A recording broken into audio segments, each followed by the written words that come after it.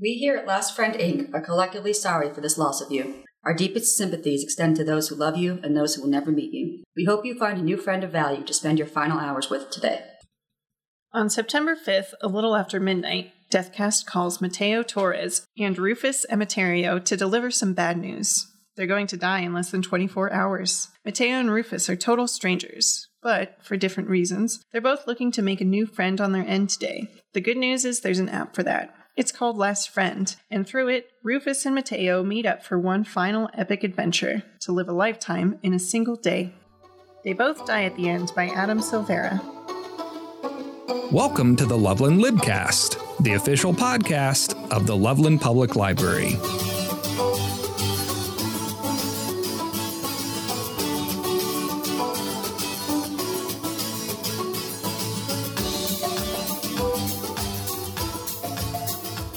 Joining me today for this episode of the Loveland Libcast, YA Book Group Edition, I have three honored guests. Well, I guess I'm honored to have these guests. I am joined by Becca, as always. Becca, thank you for joining the Loveland Libcast again. Thanks for having me. I have Anna. Anna, thanks for coming back to talk some YA books. Glad to be back. And for the first time, we have the Teen Division Manager, Johanna. Thank you for joining the Loveland Libcast.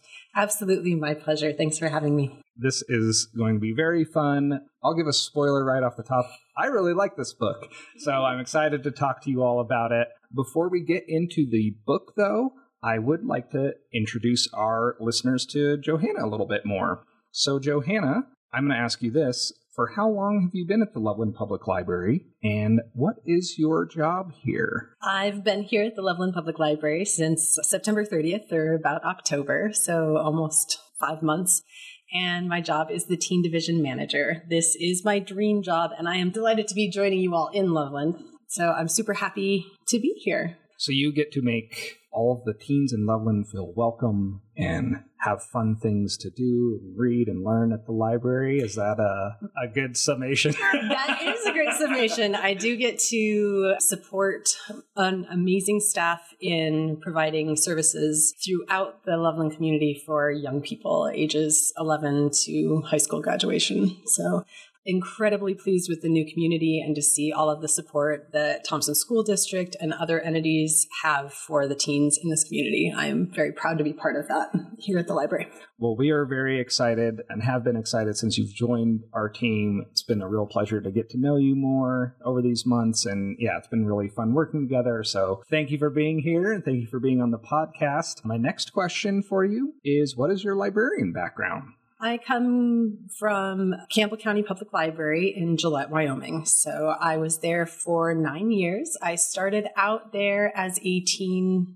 librarian, very part-time, and I fell in love with libraries at that point. I was going back to school to become a school teacher, and I decided libraries were where I belonged. Then I had to move through the library. I went into circulation and I went into reference. So I've been in several places in the Campbell County Public Library. I also was very involved with Wyoming Library Leadership Institute and the Wyoming Library Association. So at the state level, I really enjoy being collaborative and doing leadership stuff and making libraries as a whole better. And then I've always wanted to live in Loveland. It was part of my 10-year plan. And one of my friends who lives here and works up in Fort Collins said, hey, there's a job opening and it's for teens. And I jumped on that and I was over the moon to get it. I love Loveland as a community. I'm happy to be here with two of my kiddos, be part of the school district and really lean in and make Loveland home. Awesome.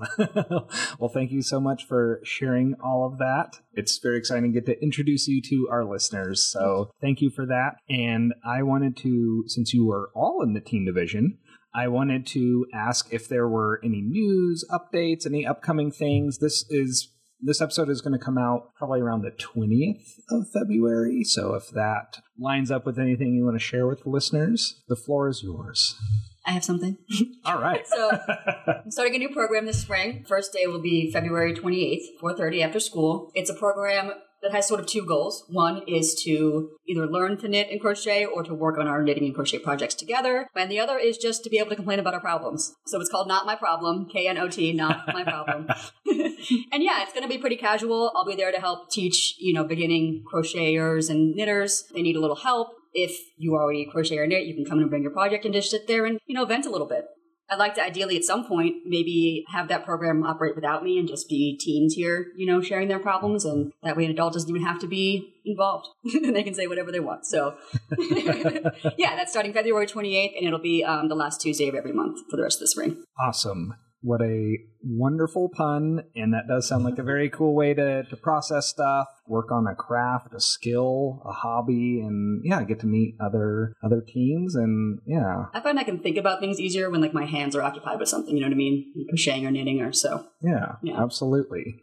As always, D&D is going very strong, and that's the third Thursday of the month from 4:30 to 6:30. We're delighted to have so many teens be really involved, excited, and parents that are letting their teens know that maybe played D&D in their youth. It's almost looking like almost a multi-generational thing, and of course we always have D&D books to check out from the library, so if you wanted to start without investing, that you can do that from us, all for free. That's awesome, yeah. It's exciting to me that not only has Dungeons & Dragons kind of really picked up a lot of steam in the last several years, but Stranger Things had a lot to do with that. Yeah, that's a very good point. And libraries have really kind of embraced that, which just makes all the sense in the world to me because it really is about storytelling, and we're already buildings with a lot of stories in them. No one can afford to buy all the books, so you have to come to the library where they're free. That's right. And it's math skills, so you roll the dice and you're not even realizing that you're doing basic math when you're playing. You just want to know whether or not you hit. Yeah. Storytelling and math skills, folks. That's but in a fun way. But in a fun way. I mean, you can like that stuff and it's fun for you. That's totally fine. Thank you for sharing those opportunities for folks, especially the teen folks who maybe are listening or hearing about this from someone they know who's listening. Speaking of listening, I just remembered to do this. I've been wanting to do this for a long time, but I just want to give a shout out to our friends in Indiana who listen to this podcast. The platform, the platform nationwide. The platform we use will just kind of give me general data of where our listeners are, and Indiana is always strong. So thank you. That's a lot of fun. Shout out Hoosiers. Hello, Indiana. Keep coming back. All right. Well, that's enough fun. Let's have even more fun by talking about They Both Die at the End. No positive celebratory. Becca, would you mind telling us a bit of basic info about this book? Anything you know about the author, when it came out, and a little bird told me that there was a recent prequel that came out. Yes. It was published in 2017. Written by Adam Silvera. He's fantastic. He writes a lot of books with LGBTQ content, and they always make me sob a lot. It's all sad, but so good. He just started a sci-fi series called Infinity Sun, and the prequel to this book just came out called The First to Die at the End. Also very good. And does that have to do with the same characters or just kind of the same world concept? It's different characters, but it's the same world. It's the first night that Deathcast is rolled out.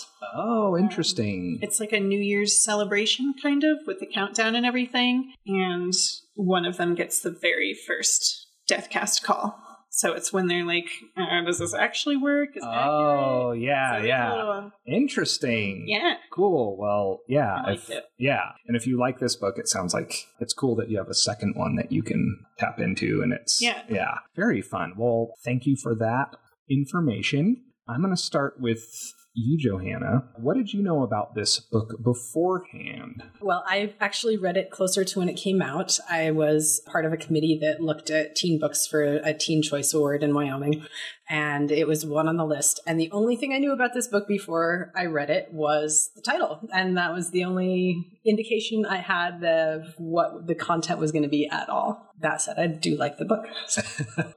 And Anna, you said you had read this before we all were going to read this for this podcast, correct? Yeah, I did read it a few years ago. I started reading some of Adam Silvera's books when I was working in New York because his books are like very New York based. Loved it. I would say like 4.5 stars personally. But I always warn people, don't read it somewhere where you don't want people to see you crying because you're going to cry. I had a teen come in a couple months ago and ask me, she was like, Anna, I need some books that are going to just destroy me emotionally. Like, this is one of the first ones I recommended to her. Because It's a surprisingly common request. I know, right? You just got to get it out sometime. Yeah. It's cathartic, you know? Yeah. You, of course, Becca, had read this before. Yeah, I've read it multiple times. Yeah. It's one of my favorites. I first heard about it. I used to be into Bookstagram, the bookish site of Instagram, back before TikTok was a thing, and they were recommending it a lot. I love the cover. It has a picture of the two boys, and then their shadow is the Grim Reaper. I thought that was really cool. I just noticed that for the first time. I know. Are you kidding me? I had to have someone else point it out, and I was like, oh my gosh, that's genius. Wow. So YA has the best book covers. Like, they're just... It's so overlooked. They're fantastic. Yeah, they rule. But I also heard it would devastate me, and I also wanted that. I loved The Fault in Our Stars because I just sobbed. Yes. And I was like, that was nice. Can you crush my soul more? And I like about Sarah J. Maas, too. He Yeah. always ruins me. Yeah. John Green. Yeah. For that, too. Yeah. So for doing ratings, I gave it a 5 out of 5. Love it. And who do you think this book in particular would appeal to? Other than those... People who want to cry. Yeah. Somebody needs a little release emotionally. Yeah. Okay. I think that it's good for teens, but also every adult I've talked to who's read it loved it too. So I think probably all ages if you want a quick read because you get sucked in. The next thing you know, it's over. The sun's coming up. You spent all night reading and crying, and you loved it. And Johanna, what out of 5-star review would you give it? I would say 4. And the reason why is just me personally, because it does appeal to contemporary audiences. And I'm usually, unless it's a contemporary romance, so usually with that, contemporary is not my favorite. I like fantasy a lot better. That's just what my bent is. That said, I liked it enough to reread it when we were doing this podcast and enjoy it a second time. I think I would give it a 5-star just because what it is and what it does, I think it does extremely well. And it's something I got the audiobook and I listened to it in 3 days. 2 days I did the bulk of it, and then I was just kind of like, okay, I know I'm getting close to the end, so I'm just going to wrap this up. And it did suck me in. I thought the characters were great. I may have mentioned this before. I like when it's kind of if it's a different reality or it's, Speculative fiction. Yeah. I like when it doesn't give me, if it dives too far into this is how this works. And this is, well, now I'm going to ask more questions, like, well, why is it this? And this just kind of presents you with, this is just how it is. And people even have their own questions about how this death cast system works. So I like that ambiguity. We just know that it is true. And that's it. Yeah. Did you cry? I didn't cry, but I was very emotionally invested. I think that's the first 5-star you've given. Really? During the YA books. Oh. Yeah, a good one. Well, if you're in Indiana and you remember another 5-star that I... Call me out, please. No, that might be the case. But I really like this book. And I'm like you, Johanna. I like fantasy. That's probably up there at the top for me.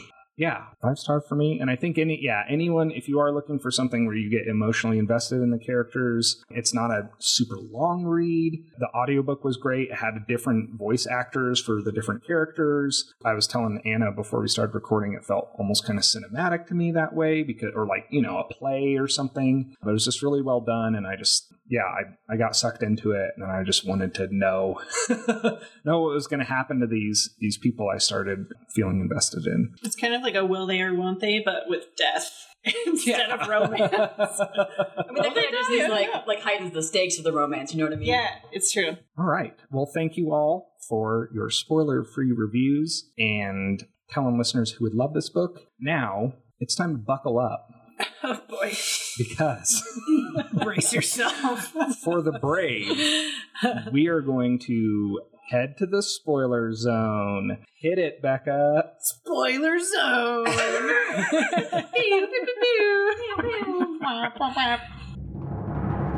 Spoiler zone. Woo, okay. We made it. Everybody who doesn't want to know, turn it off. Yeah. Give them time. That's right. We are now in the spoiler zone. So we made it. We're all safe. We're all ready to be spoiled. You listening to this, you should be ready to be spoiled too. And anything goes. We've discussed this before. We almost always end up spoiling other things. So the spoiler zone is really just... Game of Thrones fans. Yeah. Every time. I will not be responsible for what I say to the podcast. We are flying high, fancy free. It's the spoiler zone. So we're going to dig into 3 big questions. I'll start by asking you this one, Johanna. What did you make of the title when you first read the book? Do you feel like it was a spoiler? And did it enhance or detract from your experience? As I said, that's what I had to go off of, and I would have never picked this book up on my own. That was part of the great thing about being on that committee, is that I read so many things that were out of my comfort zone or out of what I would normally pick up. So when I read the title, I was like, okay, I know what to expect. But then throughout the course of the story, you're like, yes, but maybe there's a happily ever after. Maybe it won't go that way. And then it did kind of... But it gave you that common thread that, like, I don't want to get too worked up, and this is going to be sad, and I can't care too much, and oh my gosh, it's so sweet, and why do they have to die? So it did, I think it enhanced the experience for me for having that as kind of a, don't cry, don't fall in love with them too much. And then you do. Although Felton Our Stars really did make me ugly cry at work. So that was no. I feel like I need to read that now to see if I... You really... It's sad. It's like the OG devastating It is. teen book. Yeah. OG with JG. John Green. Anna, how about you in regards to the title and spoilers? So I had a similar experience to Joanna. Another librarian, I think, had told me about this book and recommended it. And I think they said, like, it says they both die at the end. And it's true, but you're gonna feel like in the middle, like maybe they're not gonna die, like maybe there's some hope to this. And even though she told me that before I read it, I still at some point when I was reading it, I was like, okay, but they're not gonna die, right? Like, well, it sounds like a spoiler. Her saying like, yeah, that's true. They really do both die. It's the title. It's the title. It tells you. Like it doesn't. She was just trying to warn me, like don't get your hopes up, but I still did. Because you get so attached to Mateo and Rufus. They're just. And even some of the side characters, too, you got attached to. But yeah. So it would have been fun if Chapter 8 was like, maybe they don't. Yeah.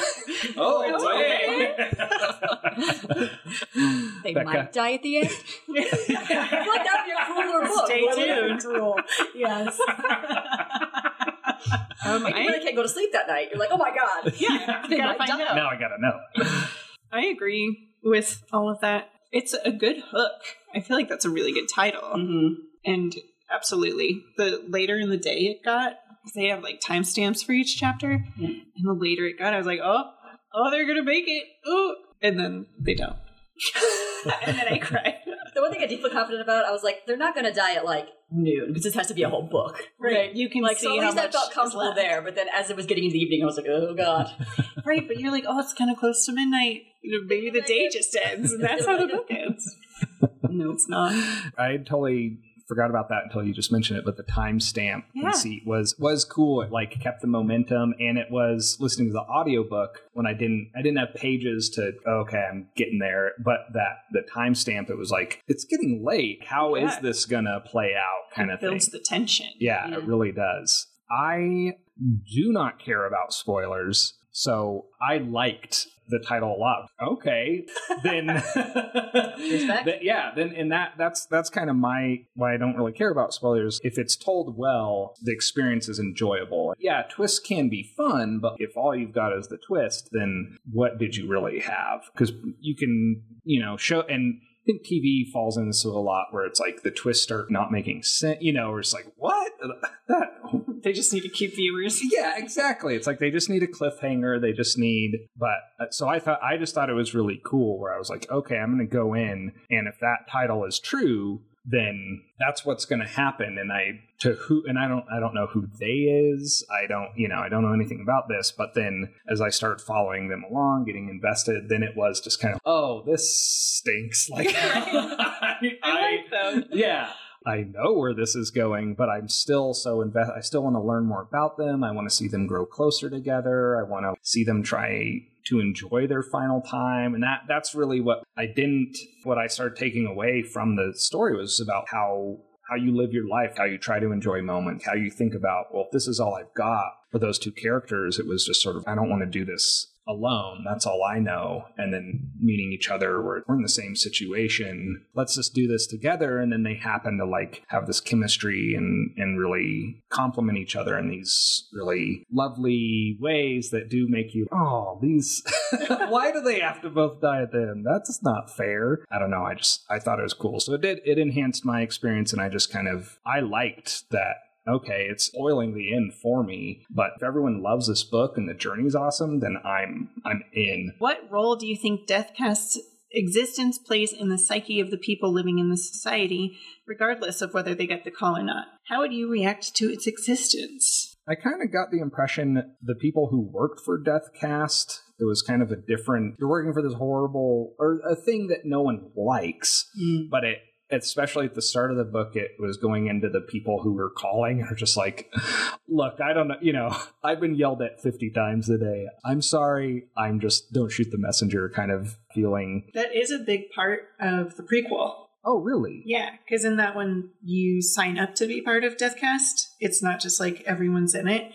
And so it's like the people are brand new to it in training and people who have no one else and they're on the phone and they're like telling their whole life story. And then the people who do the calls like get in trouble because they're like, come on, we got a lot of calls to make. And they're like, this person is dying. Like, I just want to listen to them. So that was that in this one too, a little bit with that one lady who was like, I gotta get my college done, my kid's gotta go to college. Yeah. That was very interesting, and it just, I don't know, it kind of made me think of, I like that ambiguity too of, I think it was Rufus who's talking about like it was alien technology, just stuff because no one knows. Like there's like, why, all we know is that it's true and no one has outlived this call. But you kind of hope they do. Yeah, but yeah. There's a glitch in the system. Yeah, exactly. And that, I think, kind of drove the characters as well. We're just sort of like, maybe it will be, maybe we can figure out a way to be safe, or maybe we'll be the ones who finally beat the odds. And then, yeah, there are those moments where like they go to the diner and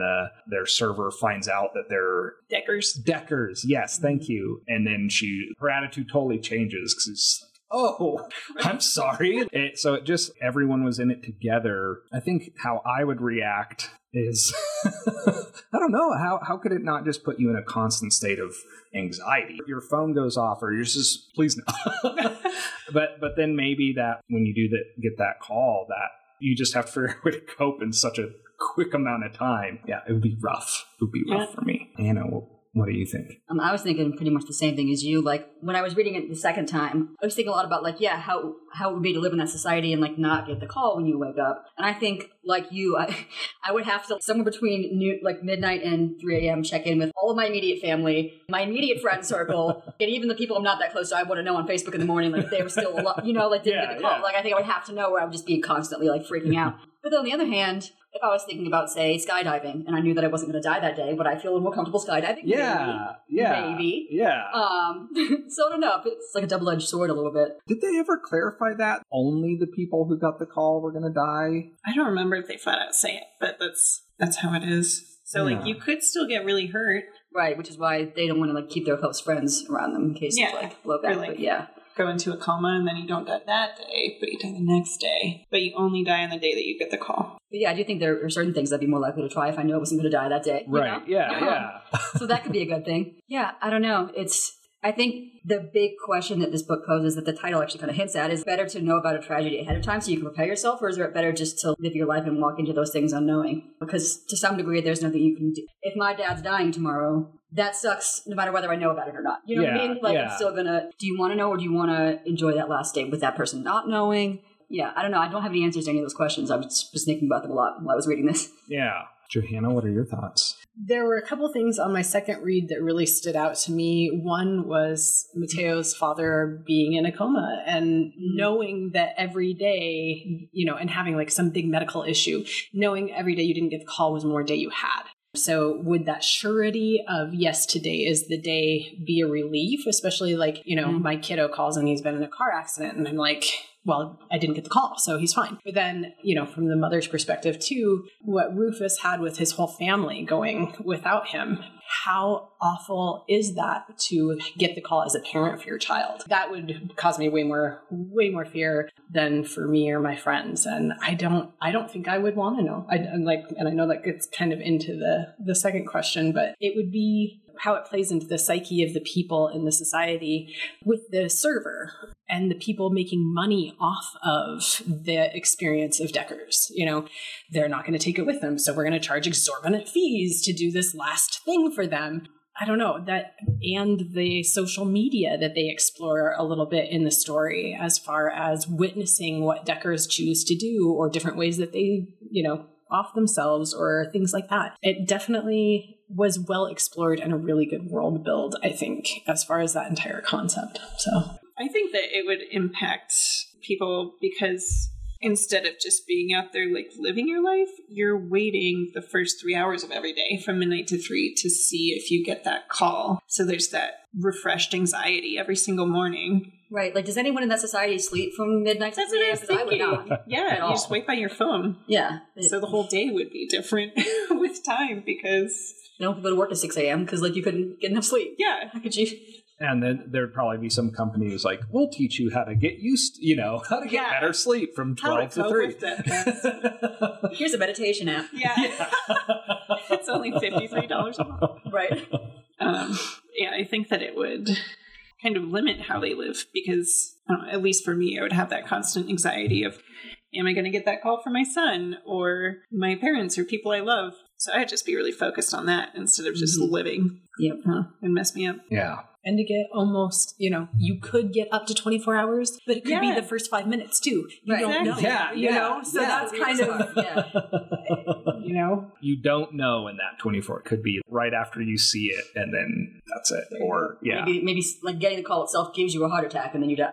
Yeah. Or try and find some loopholes and just don't have a phone. Just mail your friends.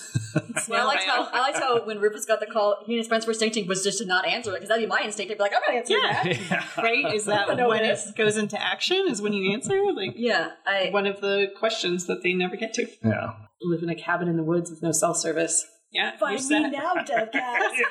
And then you just live forever. Ball my bear. Anna, would you want to live in a world where Deathcast exists? Would you want to do any of the Decker services like the World Arena adventure experiences or throw your own funeral?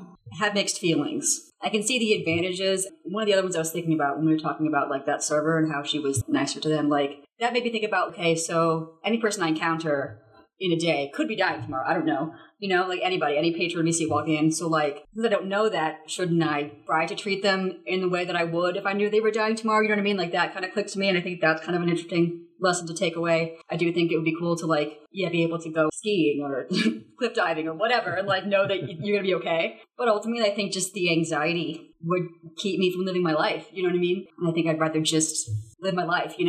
People say all the time, YOLO, live like it's your last day. But if everybody lived that way every day, things wouldn't get done in a society. That's just, it wouldn't. And to an extent, I feel like it's a privilege to be able to plan your life out 5-10 years in advance, right? And know that that's likely what you'll have. So I don't know. I think overall, probably not. I would not want to live in that world. As far as the services go, most of my bucket list things are travel related things. There's a lot of places I want to go. But for me, when I go to a new place, it's the way the air smells and it's the sounds and it's the heat or lack of heat, around. And I just don't think, I think there are things you just can't replicate. You know what I mean? I don't think it would be the same in much the same way that Rufus and Mateo tried that skydiving and they're like, this isn't skydiving. You know what I mean? And in some of those cases, and actually, if I were going to skydive, but I watched how I wasn't going to die because the risk is kind of what makes it exhilarating. Yeah. right? Also, if you know you're going to die that day anyway, why not just go real skydiving? Right. And Without a it works parachute, for you. I mean, whatever. I mean, yeah, because like that would probably be an okay way to die. At least you'd be having fun for like a minute. Right? Yeah. Yeah. I don't know. So yeah, those are my thoughts on that. I'm still debating. Johanna. No, I think I'd rather not know. I do, we are all going to die. So there is validity to that whole thing. If this was your last, are you living the best life? Are you living the best way that you want to? But I think that there's a reason that those platitudes are not livable every day, because I think they're just untenable to have that kind of level of stress and anxiety and heightened experience. We need some downtime to just, this is another day in its routine and it's okay to be in that routine. As far as the Decker services, that's a lot, especially not knowing, what can you fit into the 24 hours? I think I would be way more like Mateo and going and visiting the people that are important to me. I do think the throw your own funeral would be good and hard.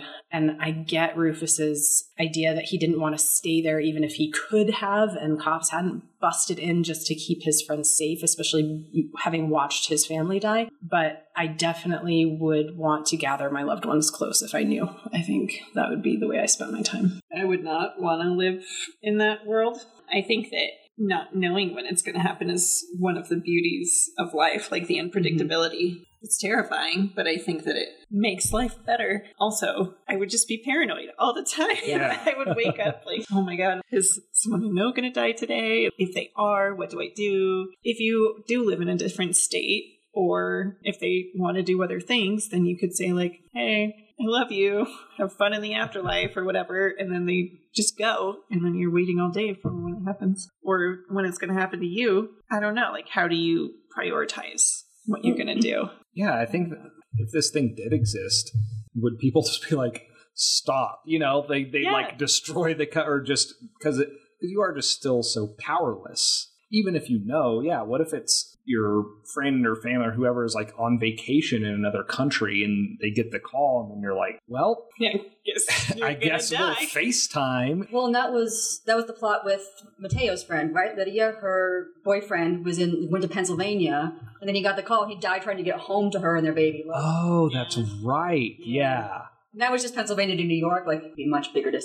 It just underscores if we do know, it would just drive us mad. Right. Well, like with him, it's like you were saying earlier, would you have a heart attack because you get the call? Would he have still died if he wasn't trying to rush home? Right. So it's also the cause of the death. Right. That's the weird paradox that I get stuck on, Yeah, because even Rufus and Mateo meeting was because they both got the call. Right. Yeah, and then they wouldn't have been in those situations. Yeah. And not to play devil's advocate here, but we all know we are all going to die at the end. Yeah. Yes. So we all also kind of live with that uncertainty. And would it be something that in a generation, it would just become how we live? And I think it would be really hard, and I'm interested in the prequel because I think it would be really hard when it first started. It was very interesting to get society to the point where that is just the way things are. Yeah. And it does have a lot of situations that are like, spoiler, it never tells you how it works, but it does answer a lot of our what if questions that we're talking about. It's really hard not to blurt them out. Like, there's just one part where... So that part of it is really interesting to see when it first came about and people were unsure about it and didn't know if it was accurate or not, and like being in denial about it and all that fun stuff. Yeah, it's not fun at all. Well, we're having fun.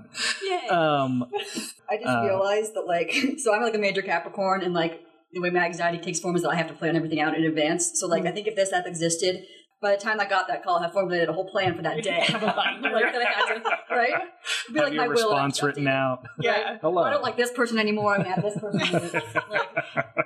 I also think that it would make people's behavior more risky if they knew that they weren't going to die that day.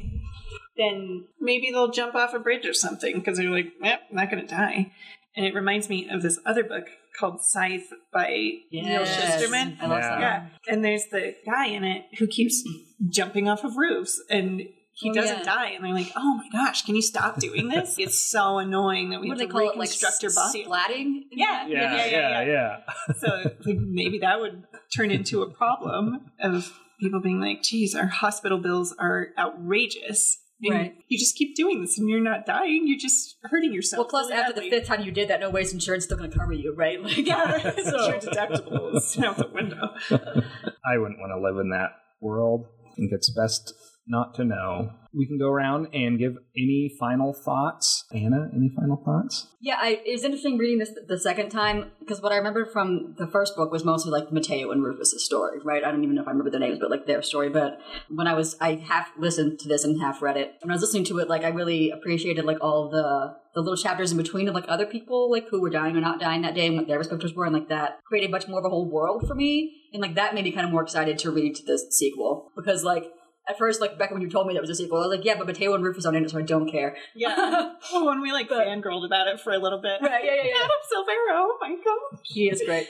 Oh, that reminds me of another thought that I just wanted to say. Adam Silvera, I feel like, has a particular talent for, like, writing books that are very intense. There's usually some sort of, like, if not death, then, like, an equally massive psychological issue, like memory or whatever, mixed with this romance. And I feel like in the hands of a different author, that could all be very, like, twee and, like, a little bit too much. But Adam Silvera, I feel like, really handles it in a way that's, like, both not too dark. Like, even this book, there were moments of, hope in it, but also not making it feel too cringy or much. Yeah. What is that word? Bathos or something like that? Or pathos, like when you're just really sappy. So, Yeah. Yeah. I think he does a particularly good job. At that. I wholeheartedly agree. That was it. Like it felt grounded in a real kind of way. It was funny how they could be like, "Oh, that's mad," blah blah blah. Like, but I was like, "Well, I don't know how people talk." But that helped me care about the characters so much. It's just like this does feel grounded. This feels like a story where this is actually happening. And yeah, it didn't feel sappy or I did find that having lived in New York, out of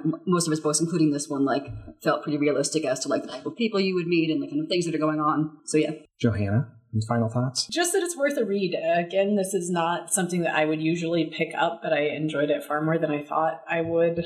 It was one that does make you feel. You get invested in all of the little things, like the little story that Mateo with the dead bird and going and marrying the bird and how sweet he was. And you really do get to care about the characters, and very neat world build that was pretty flawless. So it was worth the read.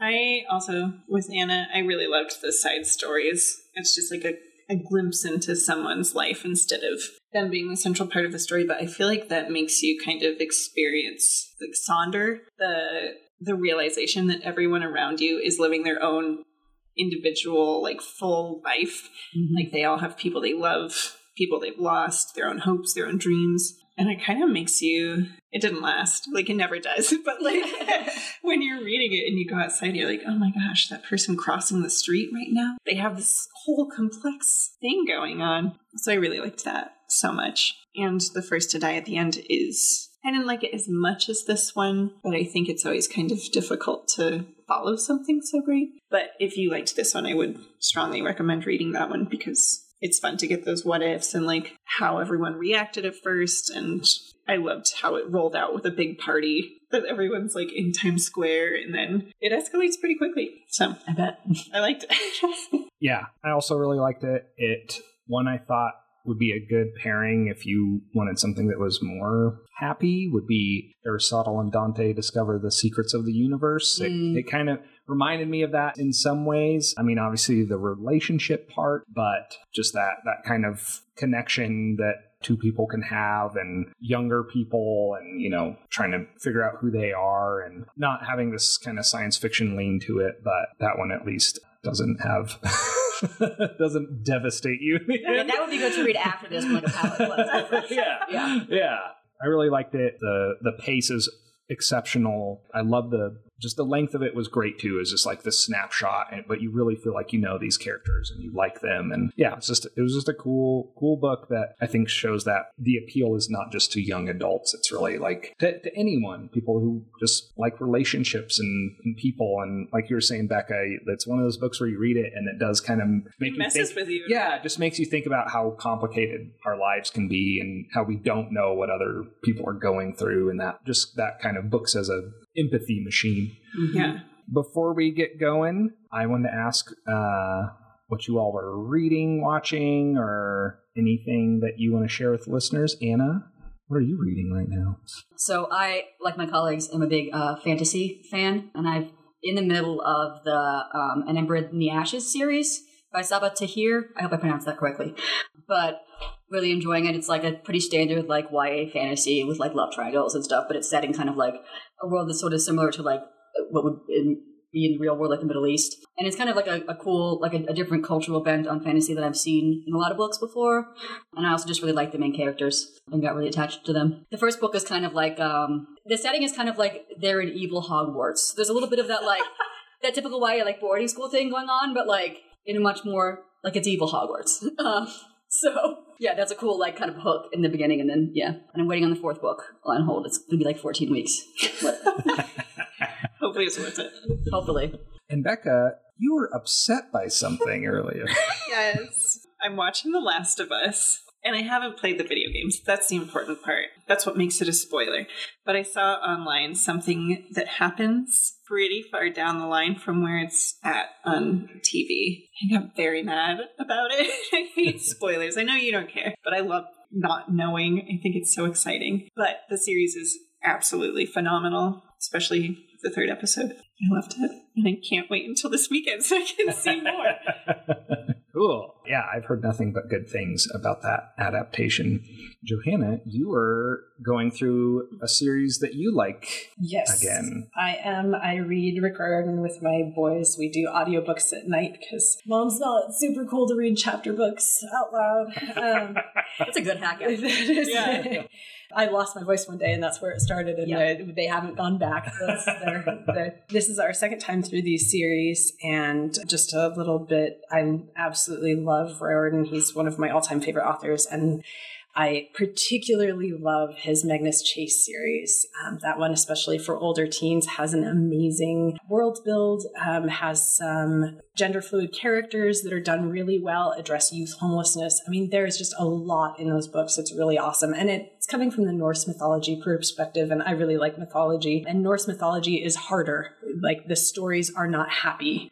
Ragnarok happens, and that's the accumulation of their pantheon, and everybody dies. So I think he does, he does an amazing job, I think, of capturing some of the things like that kind of the feel of Norse mythology when you actually get into what it looks like. So, and of course, he always promotes up-and-coming authors to write their cultures, mythologies, and so all of his Rick Riordan presents are really awesome too. I highly recommend him. Thank you for sharing that.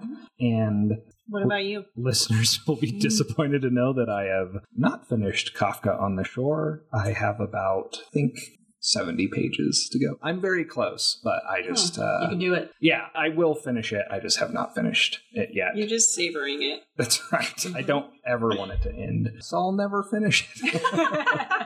No, I'm excited. I'm excited to wrap that one up and then go from there. I have some other books in my queue that I need to get going on. Well, thank you all so much for this very fun conversation. Anna, Johanna, and... My name doesn't... It's not cool. Like, there's... Anna, Johanna, Becca. Anna, Johanna, and Becca. Becca, Anna, Johanna. There we go. That kind of... Hannah. If you do Johanna, Anna, Becca, then it's Jab, which I like. Thank you all. Our teen division is really representing, and I really appreciate you all joining the Loveland Libcast. This was a great book recommendation. I really had a lot of fun reading it and talking to you all, so thank you all for being here. Thank you, Daniel. It's been fire. It's been bomb. It has not been whack whatsoever. Pretty sick. I think the audio issues you're going to have when you're editing are going to be whack. That's true. And thank you all, listeners, for joining this Loveland Libcast, for listening to us, and we will talk to you all next time. Bye. Bye. Thank you for listening to this episode of the Loveland Libcast. If you'd like to contact us about the podcast, please reach out to Daniel at daniel.tate@cityofloveland.org. That's DANIEL.TATE@cityofloveland.org. See you next time.